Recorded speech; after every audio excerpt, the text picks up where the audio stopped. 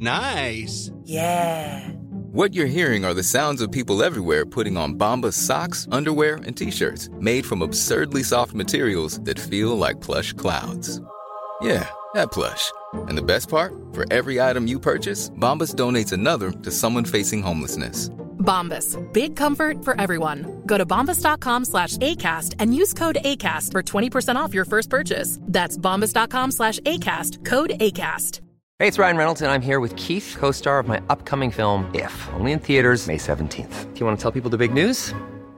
All right, I'll do it. Sign up now and you'll get unlimited for $15 a month and 6 months of Paramount Plus Essential Plan on us. MintMobile.com/switch. Upfront payment of $45 equivalent to $15 per month. Unlimited over 40 gigabytes per month. Face lower speeds. Videos at 480p. Active Mint customers by 531.24 get 6 months of Paramount Plus Essential Plan. Auto renews after 6 months. Offer ends May 31st, 2024. Separate Paramount Plus registration required. Terms and conditions apply if rated PG. Hello, and welcome to the Debrief from the Business of Fashion, where each week we go deep on our most popular BOF professional stories with the correspondents who created them. I'm Lauren Sherman. In September 2022, Yvon Chouinard, founder of the Ventura, California-based Patagonia, one of the world's most successful outerwear brands, announced a radical departure. Going forward, almost all of Patagonia's shares would be held by a nonprofit organization tasked with reinvesting its profits, projected at some $100 million a year, in fighting the climate crisis. Essentially, he gave the company away. Chouinard's move is unlikely to be replicated by any other apparel brand anytime soon, but it does indicate there may be a sea change afoot in how fashion runs their businesses, especially as the climate crisis becomes more urgent. Today I have with me BOF's resident sustainability expert, Sarah Kent, to break down what Chouinard's move really means and its implications for the fashion industry. Sarah, so great to have you back on the Debrief. Thank you for joining us. Thank you for having me. It's always so much fun to be here. So let's talk about this Patagonia thing. The news was broken in the New York Times, but it made headlines all around the world. It's a huge, huge deal in business. I mean, it was kind of remarkable because if you break it down to its most simple form, what we had is the founder and owner of a company giving it away to charity, essentially. But he didn't, we've seen in the past where founders have perhaps rarely, but on occasion, sold off their company and taken all those proceeds and made really, really large charitable donations. But what Patagonia's founder, Yvon Chouinard, has sought to do is create a structure for his company whereby he has made it so that in perpetuity, Patagonia's profits will be directed towards charitable endeavors focused on fighting climate change. So it's embedding into the very governance of the business a way to make sure that its profits are used for the purpose he wants them to be used for. So can you do us all a favor and really break down what it means by giving it away? Yes. So the way the business has been restructured, all of the shares that were previously held by the Chouinard family have now been given away to two different entities. 2%, which are the voting shares of the company, have been put into a trust, which will govern the company and ensure that the way it operates remains in line with the sort of values of ethical and environmentally responsible business practices that Chouinard set it up to follow. And the other 98% will be held by a nonprofit, which will receive all of the company's profits and will be responsible for distributing them to causes focused on fighting climate change. And that's estimated to be about $100 million a year.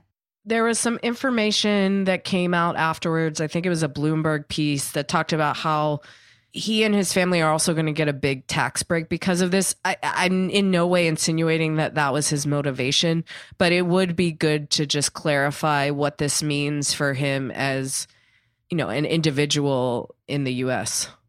There are tax efficiencies to the way this is being structured to ensure that the money is distributed in a way that means more money goes to the charitable organizations that Yvon Chouinard and his family have chosen, and less of that money goes into the pocket of the taxman in between. And the way that's been structured is that previously, the money would have been distributed to Yvon Chouinard and his family. They would have paid tax on that, and then they could have donated it to a charity.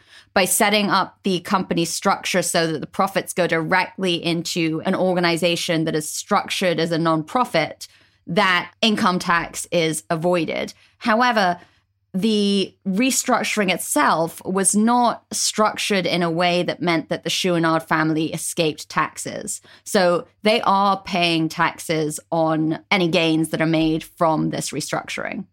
Is there any precedence for this in the US or really anywhere else? Has any major business leader ever done something like this? The closest example that was cited in the New York Times was where a company was sold and the proceeds were donated. And in fact, this is still pretty rare, pretty unique. What was the reaction to this online and in the business community generally?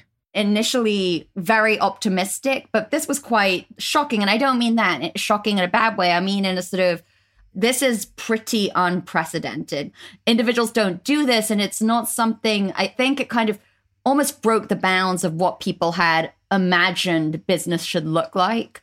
And Patagonia has been agenda setting in the way it operates in many parts of its organization throughout its lifetime. And I think this is another example of really setting a framework for how a business could be structured in a way that is more ethical. That doesn't escape that it's still working within the system of capitalism. There's still a question about whether or not we need to tear down the whole structure and system in which we operate altogether.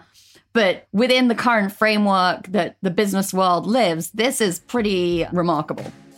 We'll be right back. Hi, this is Imran Ahmed, founder and CEO of the Business of Fashion. When I first started writing BOF, it was out of pure passion for this industry and with an eye to how the disruptive forces of digitization, globalization, and consumer shifts would change the way fashion works. 15 years later, we are well on our way to helping to define the fashion business of the future. As I travel the world, some of you ask me what's the best way to support BOF as we continue to act as your guide during these turbulent times. The best way to support BOF is to support our journalism by joining BOF Professional, the largest community of fashion professionals in the world.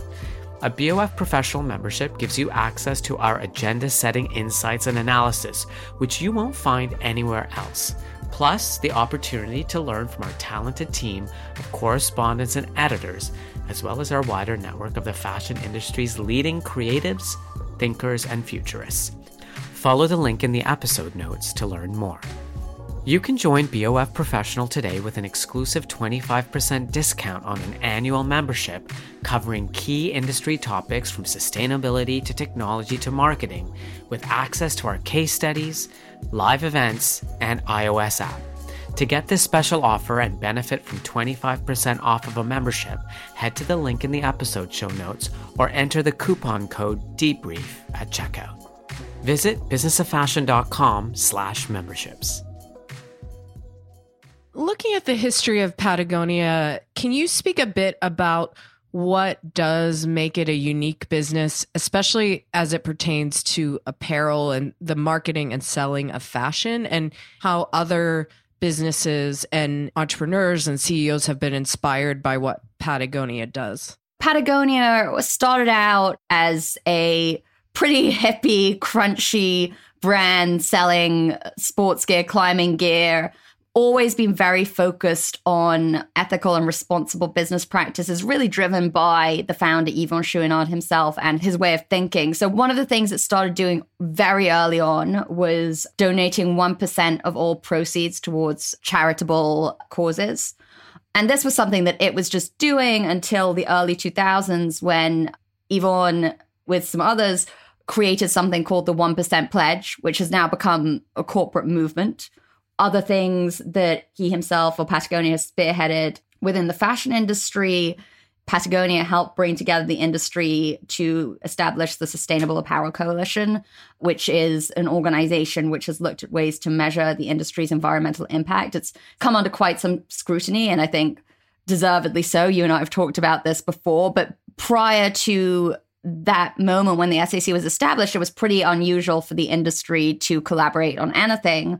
And then within its own business itself, Patagonia famously has exhorted consumers not to buy things from Patagonia. It's taken out full-page ads in the New York Times on Black Friday saying, hey, don't buy our stuff, slow down, doing things that go against the grain of what you would expect a successful fashion business to do, and yet still being successful. Ryan Reynolds here from Mint Mobile. With the price of just about everything going up during inflation, we thought we'd bring our prices down. So to help us, we brought in a reverse auctioneer, which is apparently a thing. Mint Mobile Unlimited Premium Wireless. How to get 30, 30, bit to get 30, bit to get 20, 20, 20, bit to get 20, 20, bit to get 15, 15, 15, 15, just $15 a month? Sold! Give it a try at mintmobile.com/switch. $45 up front for 3 months plus taxes and fees. Promo rate for new customers for limited time. Unlimited more than 40 gigabytes per month. Slows full terms at mintmobile.com. Wow. Nice. Yeah. What you're hearing are the sounds of people everywhere putting on Bombas socks, underwear, and T-shirts made from absurdly soft materials that feel like plush clouds.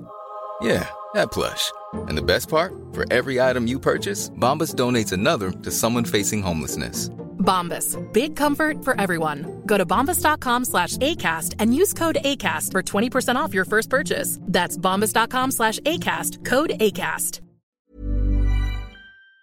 Successful. It's a tricky thing to pull off. It reminds me of, in the movie Miracle on 34th Street, one of the plot points is that people are told they make up this marketing scheme where when they come into Macy's doesn't have exactly what you want, or you can find it somewhere more affordable. Macy's offers information and intel. And by doing that, they somehow win over the loyalty of the consumer because the consumer trusts them and their sales go up. And the fact that that sort of marketing where it's this radical honesty, we talk a lot about radical transparency in this market, but radical honesty ends up actually helping you generate more sales. And Sarah, you cover a lot of companies that try to employ this type of marketing, but Patagonia is sort of seen as the gold standard.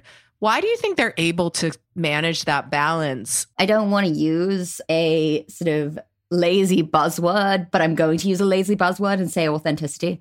I think that Patagonia does a lot that is not the kind of thing that you would think of as marketing.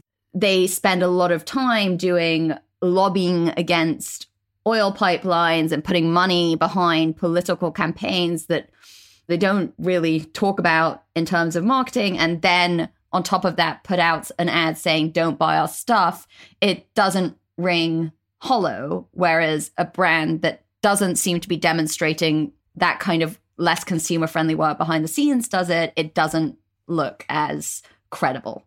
And I think that's part of it. And I also think Patagonia is honest about its tension. Even when announcing this new structure, they acknowledged that they are still sitting in this really awkward tension and space, that they are diverting their profits to environmental causes while also just by producing the stuff they produce being part of the problem they're trying to solve. And they talk about that tension. And I think that's an important thing that makes people trust them more too. I have not covered Patagonia as closely as you have, but over the years, I have done a few stories with them, and I've had the privilege of visiting their campus. And they really do live by their word in so many ways. I was writing a story about the Patagonia fleece for the Wall Street Journal and how that had become a fashion item. This was before I was full-time at Business of Fashion. And it ran, I think, the first week in January. So I was doing the reporting in the last half of December, and it was extremely difficult for them. And I'm not a person I try not to call someone the day before and say, can you get me some tomorrow? And I remember I had given them like a week's notice, and their head of product, I believe, who isn't there anymore, did jump on the phone with me, but she was on a ski trip. And I remember once I called and they said, oh, sorry, this person's on a 2-week-long surfing adventure. And they really just would say, no, we can't do the PR because this person is taking their time. And being at their campus, you see that they have daycare, they have lunches. They are living their truth, and they have boundaries, which I think most people in society have trouble with, but also especially when it comes to marketing and the culture of fashion is sort of boundaryless. It's more and more and more. And so that is an interesting part of it. as well is that they really do keep the boundaries that they are marketing, and it ends up reading as you said, authentic, genuine, integrity, all of these words. Yes, they're used a lot, but it does really seem to apply to this business, at least on a certain level. They're certainly not flawless, and they don't pretend to be either. They have plenty of challenges associated with being a big business, but they, as you say, live their values much more than many others do. There was some news that you covered a few weeks before the Patagonia news about Eileen Fisher stepping down from her role of CEO at her namesake company. I believe they hired someone from Patagonia. Yes, they did. What do you think the implications are for the fashion industry regarding the Patagonia news? I know it's hard to replicate this sort of model, and most people are not as driven by social change as someone like Chouinard. But do you think we're going to see a different approach to running businesses because of this, or do you think it's going to be status quo? That's a really good question. I think for the most part, things will continue as they are. We're not going to see companies suddenly turn around and restructure themselves, particularly companies that are publicly owned. What Patagonia did was really only possible because its shares were owned by a family that had very, very strong values and were willing to act in line with them. That there are very few companies that are in that position. That said, it does create an interesting template. It raises the bar that there are ways in which what Patagonia has done could be replicated on a smaller scale, diverting a portion of a company's shares to serve as a nonprofit rather than all of them, for instance. That could be something interesting that we start to see happen more. But within fashion specifically, I don't know that there are that many companies that are so dedicated to responsible business practices that this will be top of the agenda. I think there are much more mainstream ideas around responsible business operations that have yet to really embed themselves within the fashion industry. Sarah, is there anything else about this momentous news that you think is an important point for listeners who are just interested in this company, but also for people who work in the fashion industry and follow Patagonia super closely? One thing that struck me in talking to people about it was that it was really momentous and it has really big business significance and it's remarkable. But it resonated really emotionally with a lot of people. And I had many conversations where people were sort of saying, covering this topic or following this topic so often, we're beset by challenges and constantly fighting an uphill battle. And for many people, this was just a moment of hope, and it made them feel like there were people willing to take radical steps to find solutions. And that kind of leadership can be really impactful. So that I thought was quite striking too. Sarah, thank you so much for joining me. It was great to catch up. Thank you for having me. You have been listening to The Debrief, produced and edited by Emma Clark, Kate Vartan, and Eric Bria in the BOF studio. I'm Lauren Sherman, and I'll be back next Wednesday with a new episode. Thanks so much for joining us, and be sure to follow us wherever you get your podcasts. You can join BOF Professional today with an exclusive 25% discount on an annual membership covering key industry topics from sustainability to technology to marketing, with access to our case studies, live events, and iOS app. To get this special offer and benefit from 25% off of a membership, head to the link in the episode show notes or enter the coupon code DEBRIEF at checkout. Visit businessofashion.com/memberships.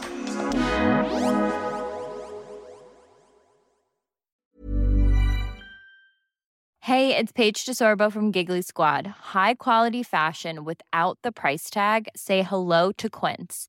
I'm snagging high-end essentials like cozy cashmere sweaters, sleek leather jackets, fine jewelry, and so much more. With Quince being 50 to 80% less than similar brands. And they partner with factories that prioritize safe, ethical, and responsible manufacturing. I love that. Luxury quality within reach. Go to quince.com/style to get free shipping and 365-day returns on your next order. Quince.com/style.